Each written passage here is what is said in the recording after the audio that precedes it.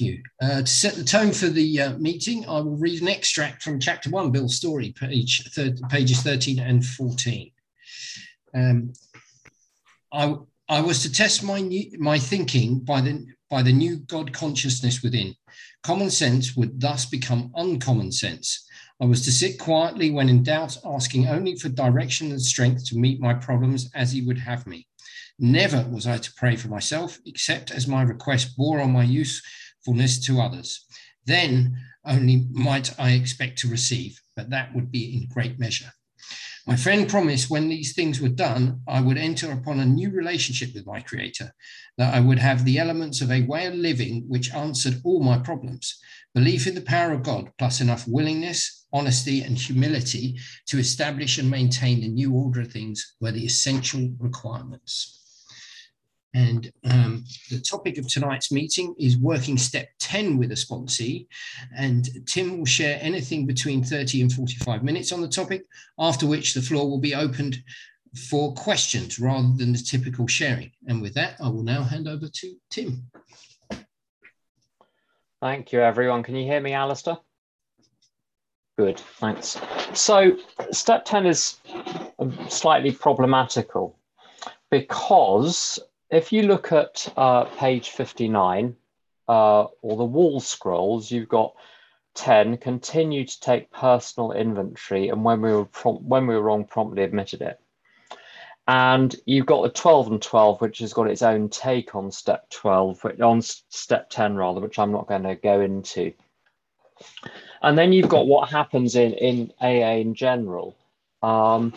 You'll usually hear people sharing, well, I did a step 10 last night.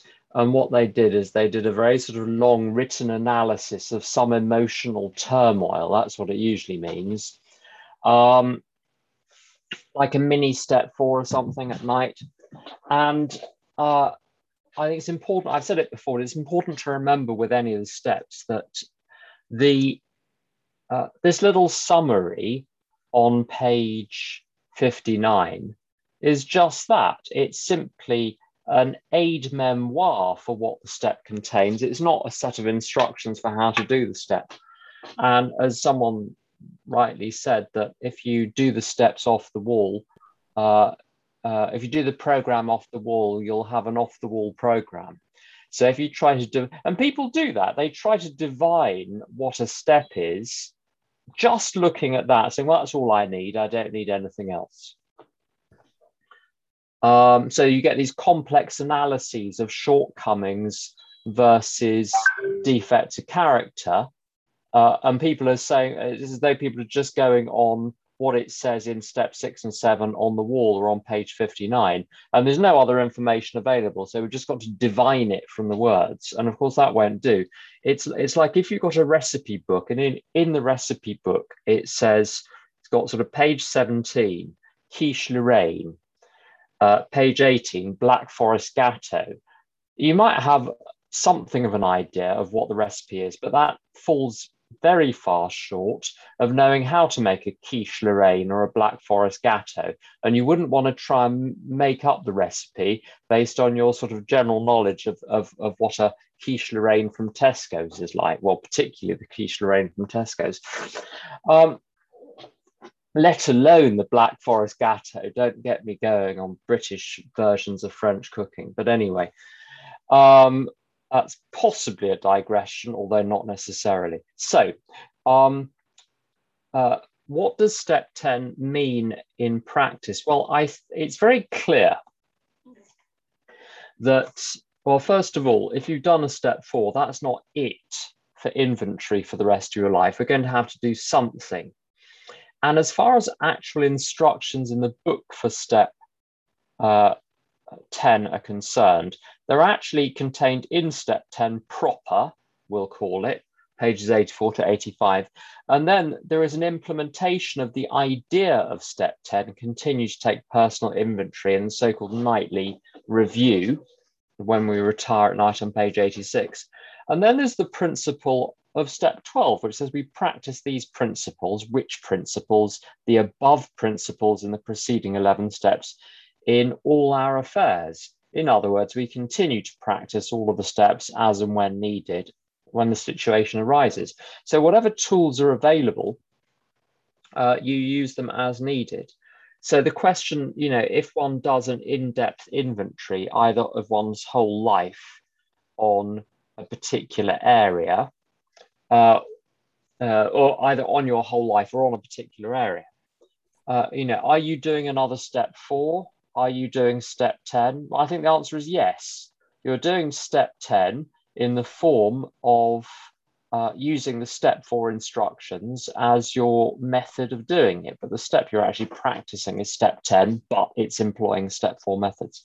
So you've really got 3 ways of doing inventory in AA.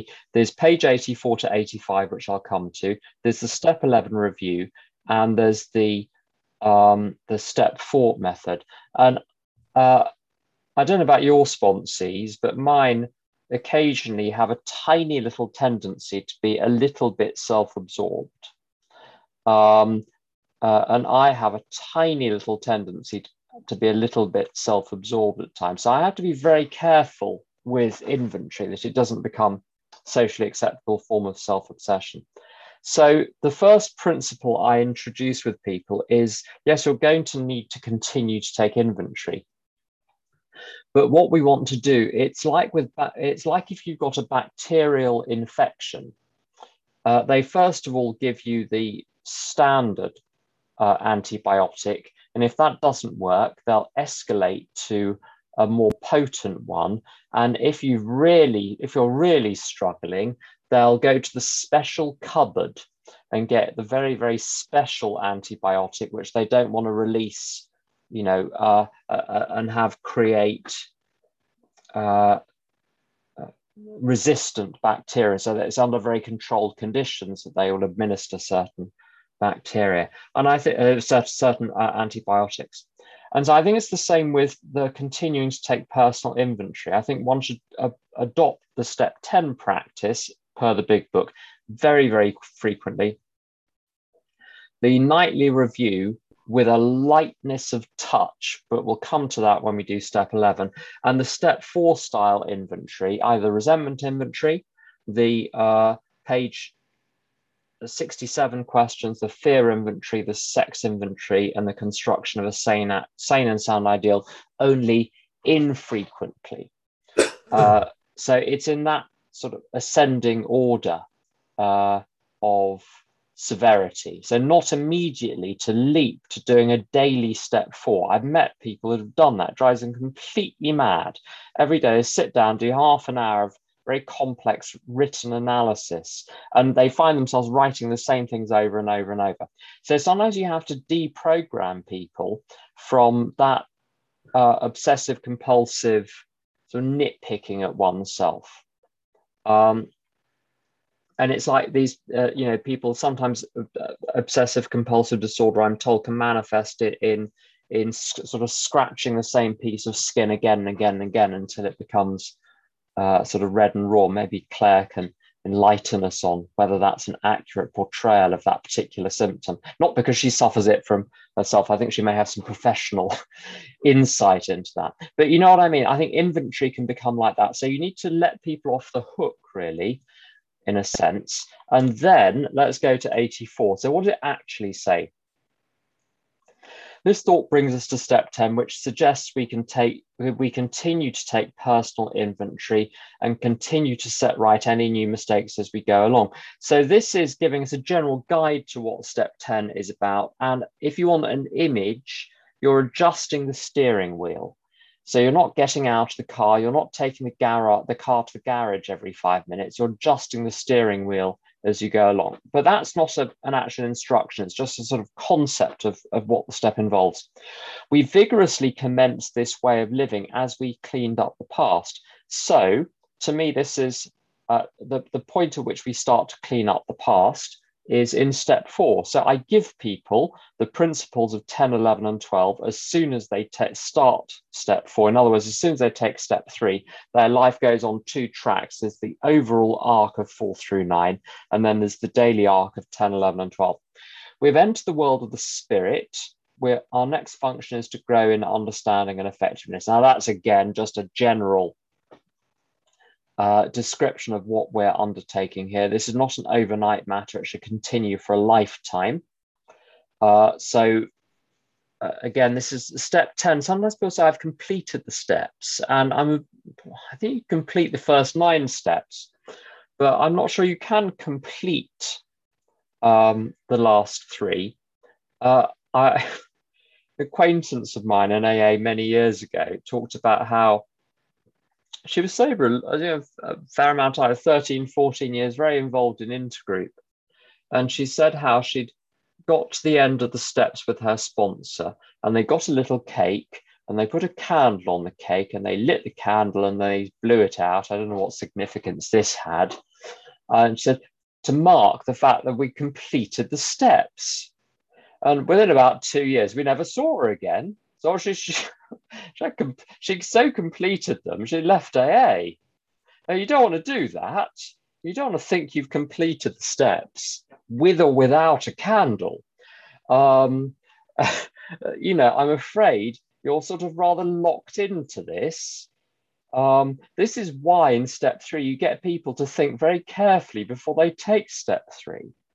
Do you want to do this for the rest of your life? And now you only have to swallow it a day at a time. It's like with laundry, or, do you commit to doing laundry for the rest of your life? Do you commit to brushing your teeth for the rest of your life? Yes, but you don't have to pre-brush your teeth for the next 60 years. You just have to commit to the daily actions.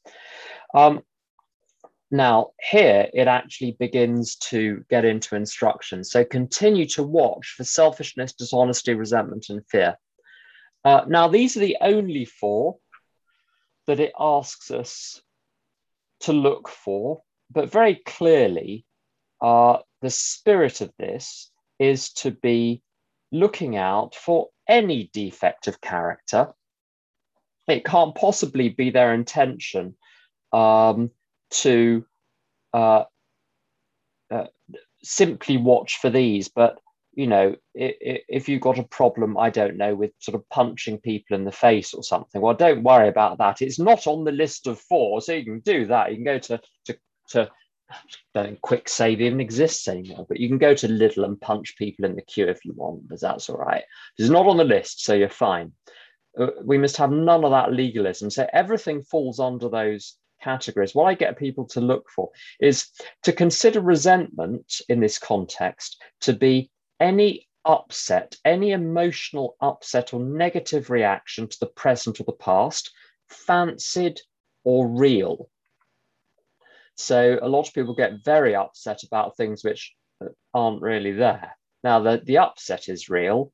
I said, I'm sure I've told this story before. I said to Jonathan once about something, but it's my lived experience. He said, yes, but that doesn't mean it's real. So you watch out for any form of upset about the past or the present, that's resentment. Any form of upset about the future, that's fear. Dishonesty, you've got, I think, 4 basic types of dishonesty: concealment, distortion, fabrication, and underhand behavior, scheming. So, and those 4 are quite distinct. So the first 3 are about representations of the truth. You're either concealing the truth to yourself or to others, you're distorting it, or you're making up something which isn't there.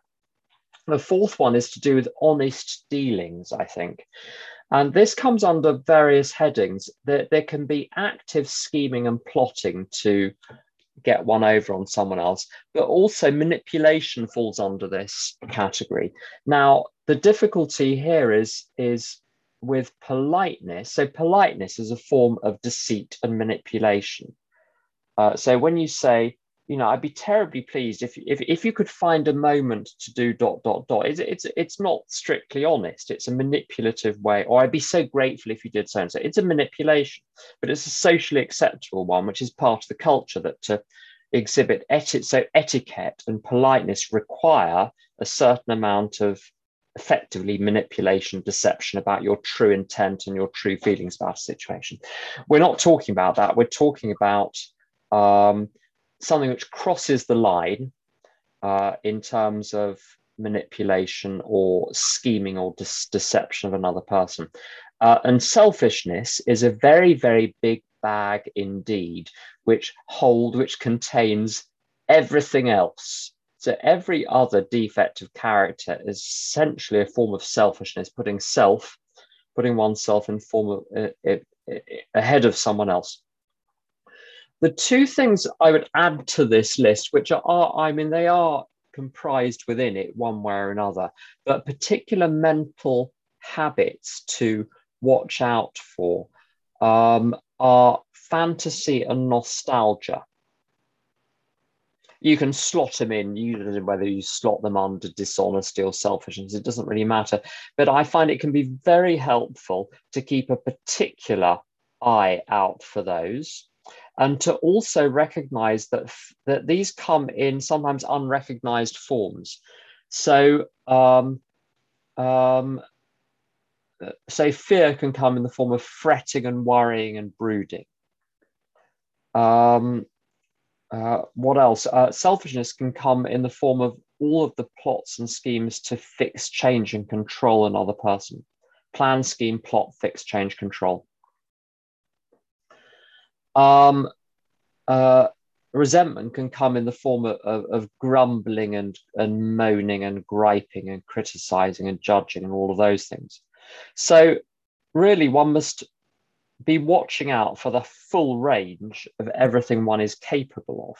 Now, the question is, there's an important principle here to convey.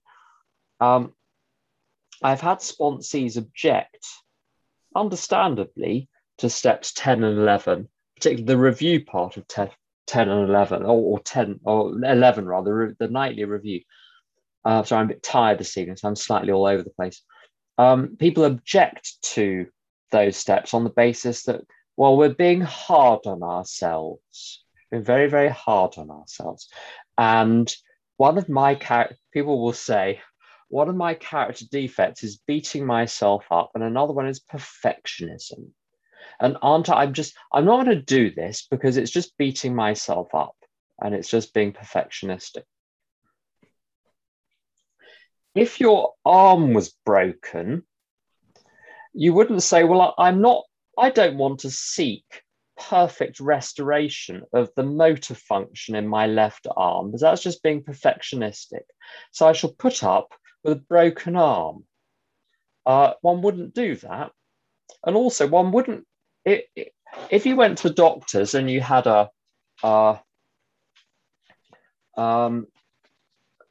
you had an X-ray done, the doctor said, well, you got a fracture of the, I don't know, the distal epiphysis of your ulna. You wouldn't say, you're being really hard on me, you're beating me up. No, the doctor's just diagnosed what's wrong with you. Do you want to get it fixed or don't you? Now, and this is relevant here, is when you're watching, you are the watcher. You are not the thing that you're watching. You are watching for these characteristics cropping up where in your beliefs, your thinking, your behavior. So what you're looking at is the tools that you're using for living. And who wouldn't want better tools? Who wouldn't want to wear better clothes? Who wouldn't want to eat better food? So this is the way I always explain it, is you're keeping an eye on this stuff so that your life will improve. These are not defects of yours in that they're not you, they're what you're carrying around and don't want to be. So it's always in your interest to spot these. But to treat the faculty of watching as being like one of those antivirus programs, which is constantly running in the background, scanning this and scanning that. But if your computer is powerful enough, it doesn't slow down the running of your computer and the performance of your daily tasks. You're still able to do everything without any compromise whatsoever. So it only flags up a problem if there is one. You're not constantly obsessed with yourself. So it's developing the ability, it's developing a sense of mindfulness towards one's own beliefs, thinking, and behavior, particularly the thinking as it proceeds in real time. When these crop up, we analyze them at great. Oh, no, it doesn't say that. It says we ask God at once to remove them, because this is, of course, what everyone does. People say, I need to talk to you about my resentment. And you're like, how do you know? Now, I know you've got one. How do you know you need to talk about the resentment? Maybe you just need to ask God to remove it, or do the prayers on page 67, or, you know, I don't know, go and eat a cake or something. But just drop it. Just drop it. I'm sure you've seen the Bob Newhart sketch, Stop It. If you haven't seen the Bob Newhart sketch, Stop It, go and watch it immediately after this. Get a YouTube, Bob Newhart, Newhart, and Stop It. So we've already proved in step 4 that resentment is futile and fatal. We've already proved that fear is nonsense created out of the illusion that we are physical beings. So we don't need to reanalyze them. There's a caveat later on, I'll come to that. So basically, what we want to do is immediately adjust back to the present, back to awareness of the presence of God, back to the task at hand. So when it says now, it does say we just discuss them with someone immediately and make amends quickly if we have harmed anyone. Now, we discuss them with someone immediately. The caveat, if you have a novel situation which requires negotiation, then you might need to discuss it with someone else. If you've got a practical course of action that you're uncertain of in terms of how to fix something, then of course you have to discuss it with someone else. But I found even in my early years, the actual need to do this was infrequent. I did need to do daily debriefing with friends, and I still do.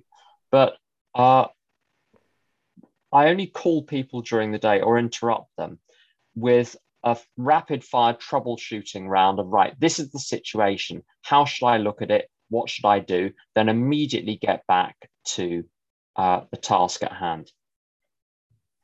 The last clause of that phrase, of that sentence, we discuss them with someone immediately and make amends quickly if we have harmed anyone.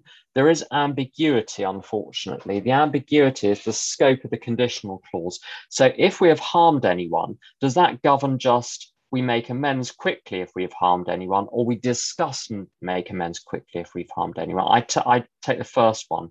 So we discuss anything of importance with someone, but the making amends quickly is obviously only if we have harmed someone. So we do get to discuss things even if we haven't harmed someone. So harming someone is not the only condition for discussion. Then we resolutely turn our thoughts to someone we can help. Love and tolerance of others is our code. Now, sometimes this operates at 2 levels. The first level at which this operates is sometimes I fall into some complacency of some description, and I'm not going to enough meetings, I'm not talking to enough people, I'm not making enough effort with my service. There's always little extra bits of service you can do if you put your mind to it. Sometimes the turning of thoughts means turning your thoughts to the task at hand from which someone will benefit. So you repurpose the task at hand as being something for the benefit of the person that it's ultimately for. Or sometimes what you can do, and this is a very good trick, whatever you're going through, imagine when you're next at a meeting, how you'll share about how you're currently using the program to address this situation and turn it round with God's help. So you're immediately repurposing the very cause of the upset or whatever it is to being something that you can use to help other people. And so this comes straight from the Big Book, where it talks about capitalizing. When trouble comes, we capitalize it, using it as an opportunity to demonstrate God's omnipotence. And you can activate that straight away. I remember I did that when so when I don't know the word disaster or catastrophe, when very serious events have occurred, particularly in my family, to immediately you lock onto that method and say, right, This is the test. It was always coming. I'm going to use this as a test of, can I remember and apply the program and recall as much as possible of what is going on, that I can then use this in meetings to demonstrate how the program works. Completely changes your attitude to the crisis situation. Now, the next passage is strictly a set of promises. What I encourage people to do, there are a couple of things here that I can use. I can turn them into instructions. So that one tries to make the most out of this. We have ceased fighting anything or anyone. And to practice using this as a corrective measure, who in my life am I currently in conflict with? What would happen if I stopped fighting? And fighting can come in all sorts of forms. It can come in the form of arguing, answering back, fixed change control. It can come in the form of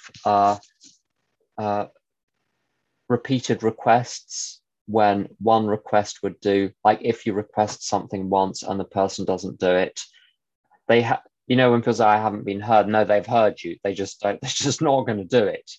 And so you don't, so fighting can take all sorts of different forms, just to leave things be. Other good examples of how you can encourage people to do this is someone, I don't know where this tape is going, but well, I'm just going to go for it. Someone called me a couple of years ago about their home group. And they said the group consciences were going on for like 2 hours, and they had a backlog, having a group conscience once or twice a month. And they had a backlog of about 4 months of suggestions from people about how to change the group. And ceasing fighting can be, just go to your home group, share for 3 minutes and keep your mouth shut. In business meetings and group conscience meetings, there's nothing worse than a group where you've got sort of 47 people trying to basically fight the reality of what the group is and trying to change it the whole time.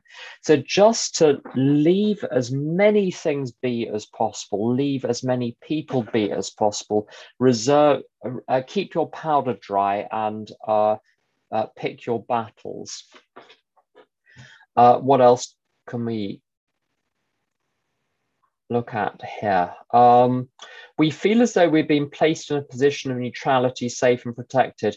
I have mentally a sort of space I can go to, which is a place of complete neutrality in which I'm safe and protected. And I encourage people to visualize this themselves, particularly in the minutes before going to sleep, imagining like your being, your spirit, your aura, whatever you want to call it, traveling to this place, which is real reality, with this realm being like a shadowland or a stage, and the other place being real reality, where everything is neutral, where everything is safe, where you're protected. And I'm in a position now, because I've done this such a lot, I can just go like that and be there, and I'm fine. It's a very helpful thing to foster. So this stuff will happen automatically, but it doesn't hurt to give it a helping hand. So there's no conflict between turning everything over to God and doing your bit. And the principle here is God will do for you what you can't do for yourself, but God won't do for you what you can do for yourself.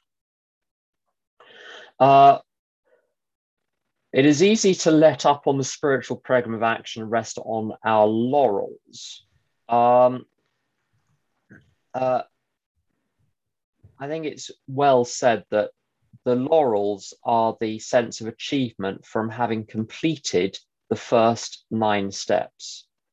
Sometimes people say they're resting on their laurels. Now, unless you finish the first 9 steps, it ain't your laurels you're resting on. It's something else. You might want, I don't want to alarm you, but you might want to just stand up and see what you're sitting in, because it ain't laurels. We're headed for trouble if we do for alcohol as a subtle foe. We're not cured of alcoholism. What we really have is a daily reprieve contingent on the maintenance of our spiritual condition. And now that's all lovely, blah, blah. Now we have the instructions. Every day is a day when we must carry the vision of God's will into all of our activities. I get an exercise I get people to do. I don't know if I mentioned this before, but it won't hurt to mention it again, because we've all got goldfish brains. the book talks about a sane and sound ideal on page 69 as a problem-solving tool. Here it talks about the vision of God's will. In the 12 and 12 in step 11, it talks about if an architect is going to build a building, he has to visualize it first. Otherwise, nothing is going to get built. And on page 83, it talks about there is a long period of reconstruction ahead. And of course, reconstruction can't take place without a vision. Now, I think there's a balance here between, on one hand, asking God what to do in the moment and being flexible and adaptable and all of those things. But I think it's also important when I get to the end of a step 9 process with people, I get them to do something that I do whenever I'm in trouble in an area, is to have a sane and sound ideal, straight vision of God's will for me in that area. So those are beliefs, thinking patterns, and behavior patterns, which act as corrective measures to current problems, so that I've got a sense of what I'm trying to do. So one of the things I've had with sponsorship, which I'm gradually getting better at, is I'm a little more patient than I used to be. And so when the phone is ringing, when I see it ringing, the vision of the sane and sound ideal, the vision of God's will is to be patient, to try to sit down rather than pace.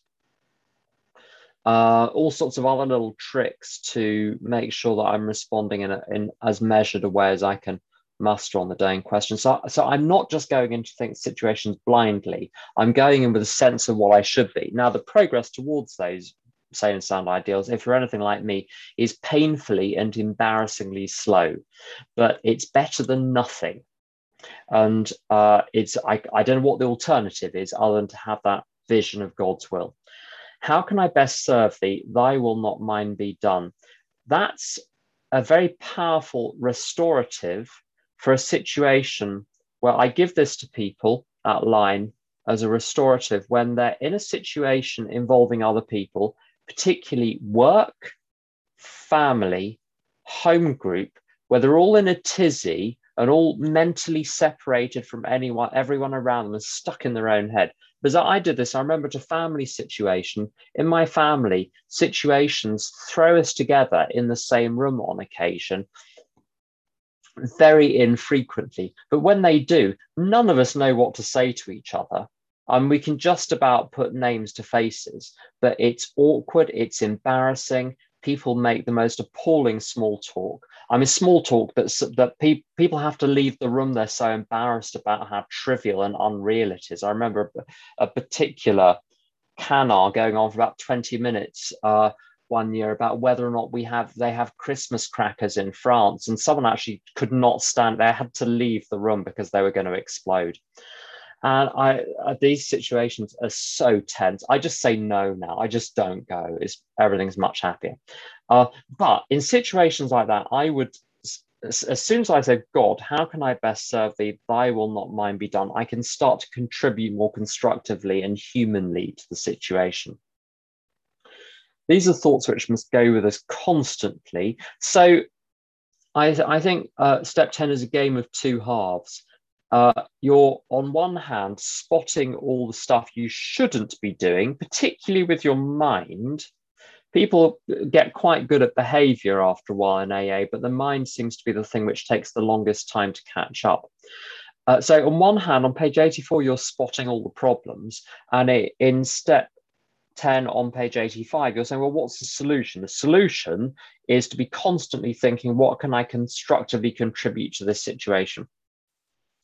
We can exercise our willpower along this line. All we wish is the proper use of the will. So this resolves the question of, if I let go, does that mean I sit there like a potato? No, you engage vigorously in the world. And there's a line earlier on that we're intelligent agents of God's ever-advancing creation. So it doesn't mean that one's not vigorously active. It's just the power, the direction for the vigorous activity, and the power comes from God rather than from selfish demands. And the next bit is a bit of blah, blah. It's very nice blah, blah, but it is, there's no instructions in it. But much has already been said about receiving a strength, inspiration, and direction from him who has all knowledge and power. So when people have a a problematical conception of God, I say just write down what you think your concept of God is. Now I tell them to rip up the piece of paper and say, go with this. So who is God? God is that which has all knowledge and power and is the source of strength, inspiration, direction. Go with that for 5 years, 10 years, and then come back and see how that works. It's a great definition of the higher power. What is God? The repository of all knowledge and all power. What do you get from God? Strength, inspiration, and direction. And you can turn it into a prayer. Oh, you who have all knowledge and power, please give me strength, inspiration, and direction. And that's not a bad prayer. And the next bit, you have to caution people. If we've carefully followed directions, we've begun to sense the flow of his spirit into us. To some extent, we have become God conscious. We have begun to develop this vital sixth sense. Now, what some people understand this to mean is that you sort of have some paranormal experience. And if you're not having a paranormal experience with the presence of the actual creator of the universe in your living room with you or inside you, then if you don't have that experience, well, I'm obviously doing something wrong. And there are some lovely people in AA who wax very lyrical about very conscious experiences of God. And that is very, very good. But I don't know if what they're experiencing is that or if it's something else. Maybe I'm experiencing it, but just terming it very differently. As I mentioned before, sometimes you leave the house in the morning and you realize, oh, I'm having a nice day. Sun shining, walking, oh, there's a squirrel over there, that's nice. I'm just having a nice time. Other people might characterize that as feeling the presence of God, whereas I think of it as seeing a squirrel and thinking that's nice. Could be the same, exactly the same actual experience, but which is being construed and communicated in a different way. So just because the sponsee doesn't feel the spirit of God, the Holy Spirit moving within him, doesn't mean something has gone wrong. And in fact, if they do, it could be a sign of a mental health issue, which indeed sometimes it is. So I had someone once who started to experience God in a very kind of real and tangible way. And the vision started to become sexualized, which I don't think is helpful. I don't think that's part of the program. Now, if that happens, you might want to tone down the step 11 and just keep it super practical. So you've got to be slightly careful with that. Now, the question is, well, what does it mean? It means that you are more likely than otherwise to remember to call your mother.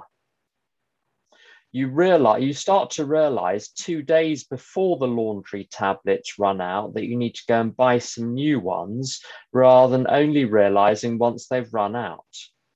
It's remembering to do the things you said you were going to do. It's saying something particularly acidic, and for the first time in your life, realizing, oh, I shouldn't have said that. I'm going to apologize right now.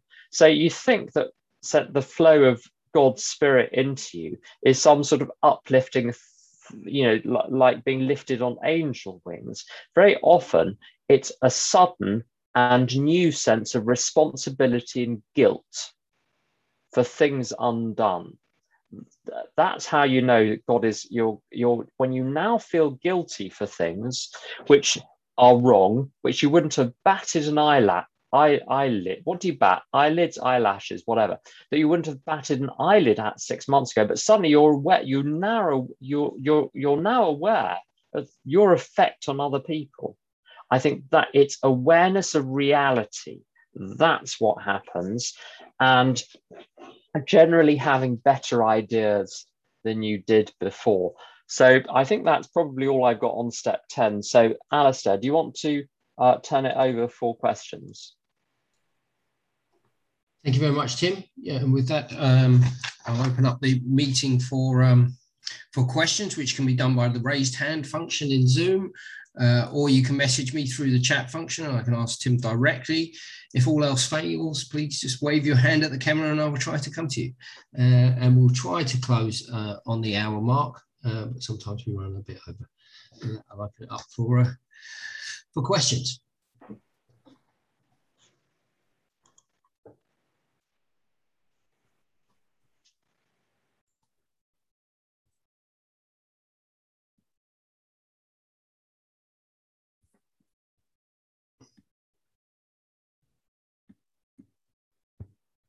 Seamus.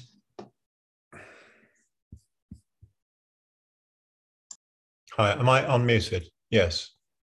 Okay. Thank you, Tim.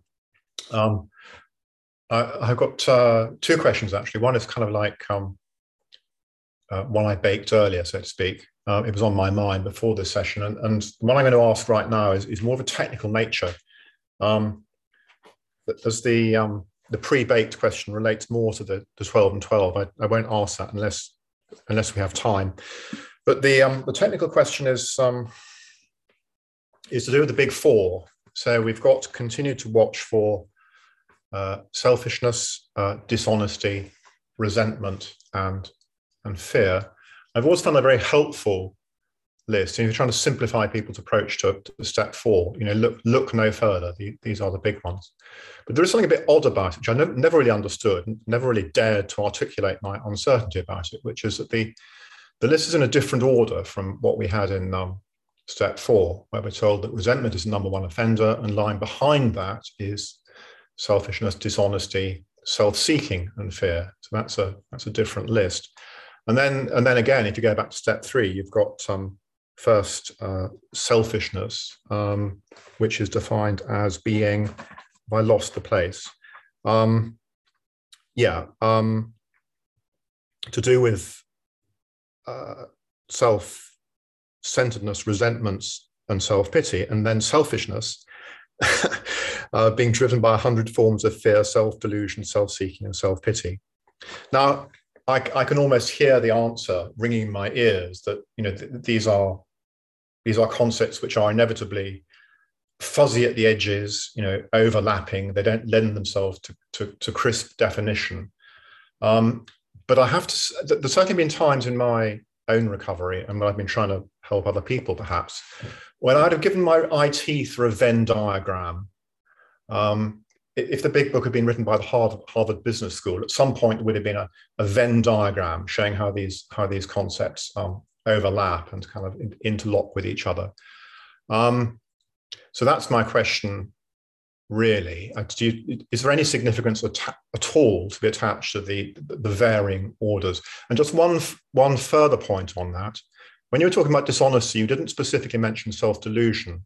And I've always thought that self-delusion seems to be the source of the problem more than almost anything else in the people that I find myself dealing with. It's the stories they tell themselves, which are very often, completely wrong. When you point that out, say, "Oh, I hadn't realized that," sort of end of problem. So I'll stop there. Okay, so there are lots of questions there. So just in the order that I remember them, this is like the generation game with the conveyor belt. If any of you are old enough to remember that, or British enough to remember that. So those forms of dishonesty, you've got concealment, distortion, fabrication. Those can be towards oneself or towards other people. So it's equal opportunities, but the same scheme applies to both concealment, distortion, or fabrication. So I think that covers that one. With the order, I'd be extremely hesitant to read an order into them without further evidence. There are some places where there are extraordinary coincidences with order. I'll give you one. It talks about when the spiritual condition clears up. Let me just get the exact quotation. I want to get the exact quotation out. On page 64, where is it?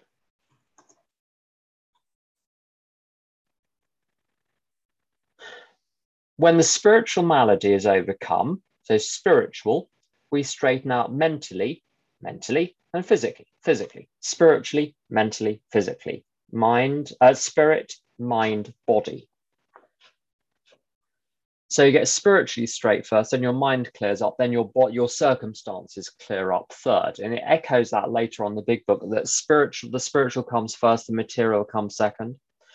And in step 11 on page 86, when you ask God, what you ask God for is inspiration, an intuitive thought, or a decision, which mirror those 3 levels. of spirit, mind, body in that specific order. So there are occasional coincidences there. I've not discerned any particular significance to the ordering of resentment, fear, selfishness, and dishonesty. There are those little quartets which appear all the way through the big book. Another one is patient, tolerant, kind, and loving, and that occurs with some variation throughout the book. The order changes. One of the words changes at a particular point. So I'm hesitant to read too much into it. When Bill wants to point something out, he'll usually do it overtly. Those other little coincidences, I suspect, are inadvertent manifestations of his underlying design rather than treasures which are hidden in the style of the Da Vinci Code. Because people read all sorts of stuff into the big book as though there's buried treasure which has been left there on purpose, and Bill is giggling behind his hands, trying to work out which smart aleck is going to join the dots and solve the riddle. I don't think it's riddles. Now, with selfishness, you've got three big places where it gets described. The first one is that little passage on 61 where it talks about, let's get the passage. Where is it?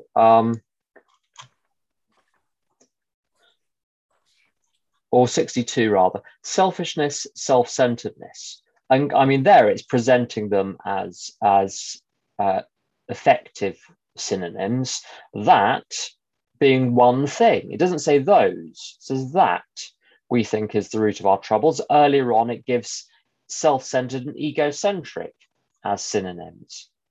By the way Bill uses dashes is to say the thing before the dash is the same as the thing after the dash, or the thing after the dash is entailed by the thing before the dash. So in step one, powerlessness entails unmanageability. They're not two unrelated notions. One entails the other. And because that's just how Bill uses dashes. So he's doing exactly the same there: selfishness, self-centeredness.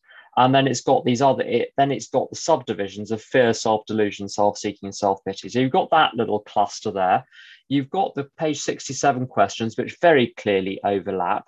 So on page 67, when you say, what are my mistakes? If you accurately answer, what are all of my mistakes, you'll capture everything that is self-seeking, all the fear, all the dishonesty, all the faults, all the wrongs, because all of those things are by definition mistakes. So those are deliberately overlapping terms.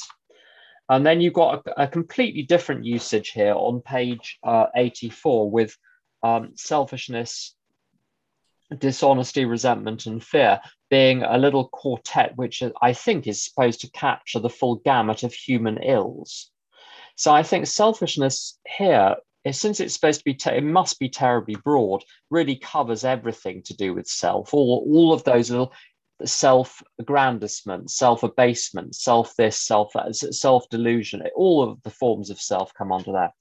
It's meant, I use it at any rate in a much narrower way on page 67 to really hone in. So self-seeking is on page 67 is what am I after? Selfishness is where I'm putting my interests ahead of other people's. And what I get people to do, I think this is very helpful, put yourself in the shoes of the other person in the situation. Ask what interests of mine, being the other person, are being compromised by the sponsee's behavior. So in the strict sense, I would call selfishness where I put myself illegitimately ahead of other people. But selfishness here is a much broader term which aims to capture everything. Does that cover? I think that covers all your points, Seamus. Yes, thanks. That was much more comprehensive than I was daring to hope, actually. Thanks very much, Tim. Yeah, that's great. And what was the techie question on the 12 and 12? Yes. It's the spiritual axiom. I had to do a talk about this, and it got me thinking about the spiritual axiom. It's a spiritual axiom that every time we are disturbed, there is something the matter with us. Yeah. And I got to thinking about this, and I thought about, what about dead mothers? So your mother dies and you're upset or disturbed. Does that really is that really what we're trying to say, or is it not? Not because whenever I look at the big book, I cannot actually get to the spiritual axiom. The closest I can get is sometimes they hurt us seemingly without provocation, but we invariably find that at some time in the past we've made decisions based on self, which later placed us in a position to be hurt. So I'm not sure about the spiritual axiom. And is grief a form of disturbance, which is, to some extent, a matter of choice? I mean, many great religions have practices around grief that suggest that it's something to be, well, if not welcomed, certainly accommodated, rather than, shall we say, got rid of. Do you see what I'm yeah, thrusting? Absolutely. Yeah. So it's a well-established question. And it's a good one. It's a helpful one. I'm going to make a three-way distinction. There are types of emotion that I would refer to as notifications. So fear is a notification that my mind has spotted a threat. That's the nature of fear. Resentment is a notification from, or a little burst of anger, not resentment, a little burst of anger. So fear in the moment, when a fear hits you, it's a little notification that there is a threat. When anger hits me, it's a little notification that something does not match the blueprint for how things should be. Guilt is a notification that my conduct doesn't match the blueprint for what my conduct should be. So you've got three basic notifications: anger, fear, and guilt. And also, as a subset of guilt, there is shame, which is a sense that I, in my being, am not as the blueprint would stipulate. Now, the thing about these emotions, I'm skeptical about calling them emotions even. I liken them to lights on the dashboard of the car. Either they're on or they're off. They have no color, they have no flavor, they are dull. I don't know about your rage, but when I'm raging, it doesn't matter what I'm raging about, the feeling is the same. When I'm frightened, whether I'm frightened of something ridiculous and trivial or something world churning, the feeling is the same. They're not really emotions. And Rabbi Manis Friedman said a very extraordinary thing in one of his talks. Manis Friedman, he's very interesting, because almost everything he says is entirely unexpected. Some of his stuff is really for family only, as it were. Unless you're Orthodox and Jewish, it won't be of any relevance whatsoever, because he addresses specifically matters within that domain. But lots of his stuff is of universal application, and one's got to be slightly careful what one's listening to, but some stuff is completely impenetrable. But he said that anger is not an emotion. It's a barrier between you and the other person, which prevents you from feeling anything real. And I think there's something to that. So on one hand, we've got these notification style emotions. I'm using emotions in inverted commas. We've got these notifications. On the other hand, it depends what music you listen to. Some music is very monochrome emotionally. There's a lot of excitement, but there's not a lot going on emotionally. But if you listen to music which has got a lot going on emotionally, so I don't know, Mozart's either the 40th or the 41st Symphony,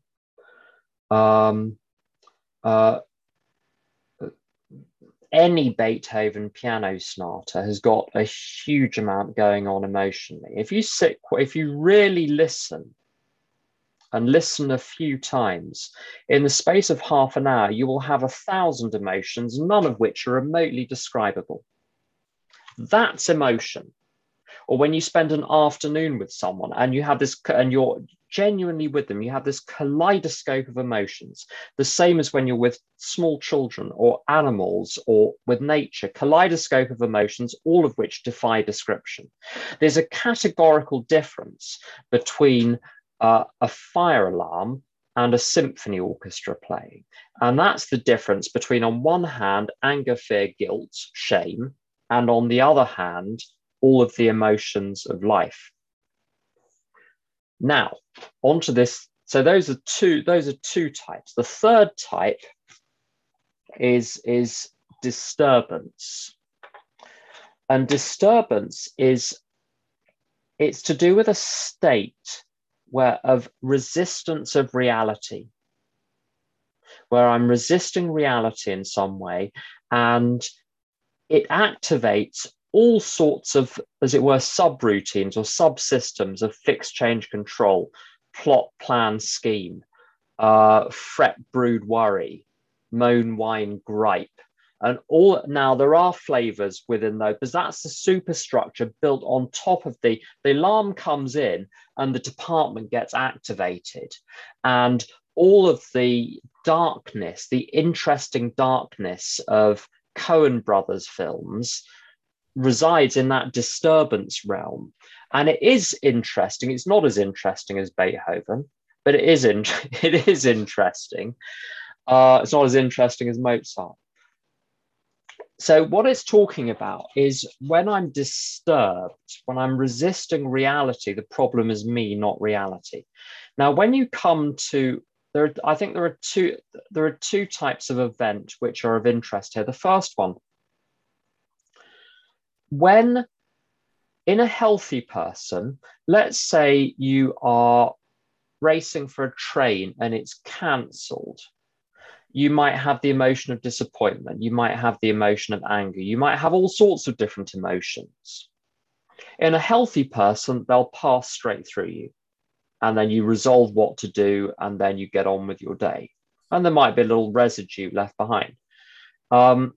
If you're ever at a train station and you see, or an airport, and you see something which is cancelled, and you watch different people's reactions, and some people couldn't give a shit. They're just reading their book, like Honey Badger doesn't give a damn. Other people immediately start storming up to the desk and they transport themselves into the state of disturbance and stay stuck there. So that state of disturbance is a state where the fire alarm has gone off. Everyone else has turned the fire alarm off and has got on with their day. Whereas the disturbed person is sitting, shouting at the fire alarm rather than turning it off. And that's your fundamental difference. When you come to grief is the, people always go to the most difficult example. And C.S. Lewis says, if you're struggling with a theological or philosophical question, it's usually best to start with the most banal of incidents and gradually progress towards the most extreme. So if you're learning how to forgive, you want to forgive Barbara, who does the flowers in the church down the road, who you can't stand because her teeth clack when she's eating.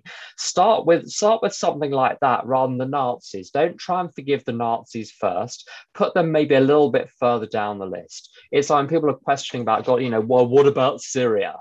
Well, yeah, what about geraniums? Yeah, why are you starting with Syria? Can't we start with something more banal?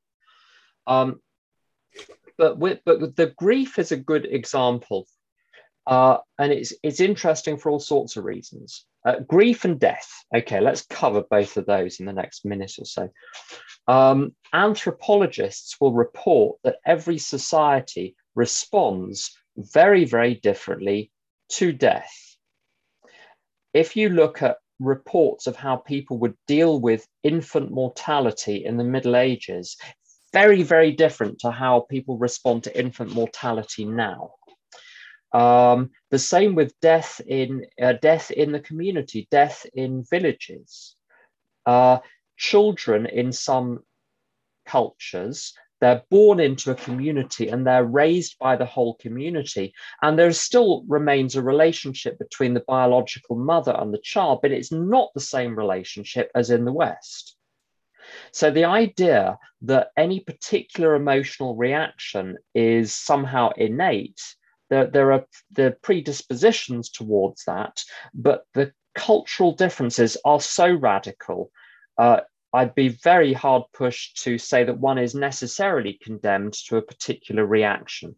And the best examples of this, two examples, if you hang around very old people in AA, you'll see a lot of them die of cancer, mostly because of smoking. So usually lung cancer or pancreatic cancer or liver cancer. It seems to be the things that get people. And you meet people who I've met a number of people over the years who died in AA of very, and pancreatic cancer in particular is a very, very difficult one for various reasons. And to watch people go through those experiences where one would say one is necessarily condemned to enormous amounts of emotional suffering, people to walk through those with grace and cheerfulness. And I've seen people walk through grief with grace and cheerfulness, but without even much resistance. So a lot of it has got to do with grief, particularly, a lot of it has got to do with the preparation for it and rejigging your attachments whilst the people are still alive. And if that rejigging takes place, you're going to have a completely different experience. You're going to have a completely different experience when the person dies. Now, when you have a very bad knock and you go into a grief process, either it can be because a person has died or because there's been a radical change. Often there is a very, very severe attachment which was created and fostered over many years. And because you've established the structure, just because, and sometimes you don't realize the structure of attachment is there until the catastrophe happens. And then you realize, and you're like, I would have liked to have known I was this attached before. So I have no sense of smell now after COVID. It's just not coming back. And I wished I'd prepared for this, but I didn't. So I'm afraid you just have to go through the process. When the car stops, the momentum will mean that whatever is not nailed down will fly through the windscreen. You can't stop it on the basis you should have put a seatbelt on. So when something hits, even if there was a mistake of building an attachment, I'm afraid you have to go through the process. And it's too late to stop it because all of the events are in motion. But I think it's possible to walk through with sufficient preparation to walk through people walk through their own death experiences and walk through the grief of very significant losses without disturbance in the sense that it's described in the big book. So pain is inevitable, but suffering is optional was the phrase that was always given to me.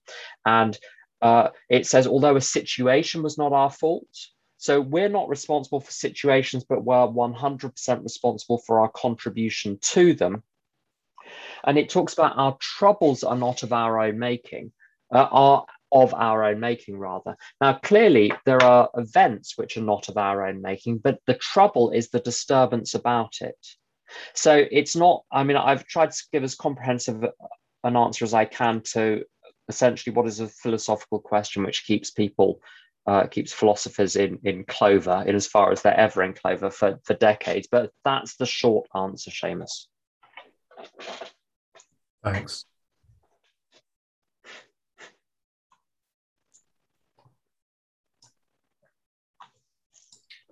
Thanks very much, Tim.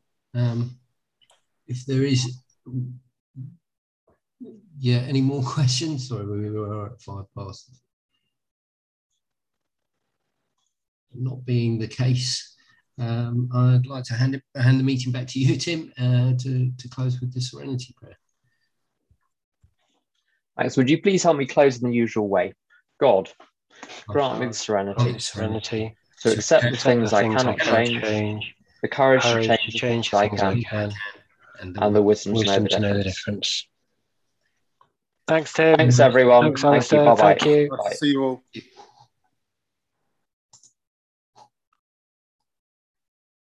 Bye.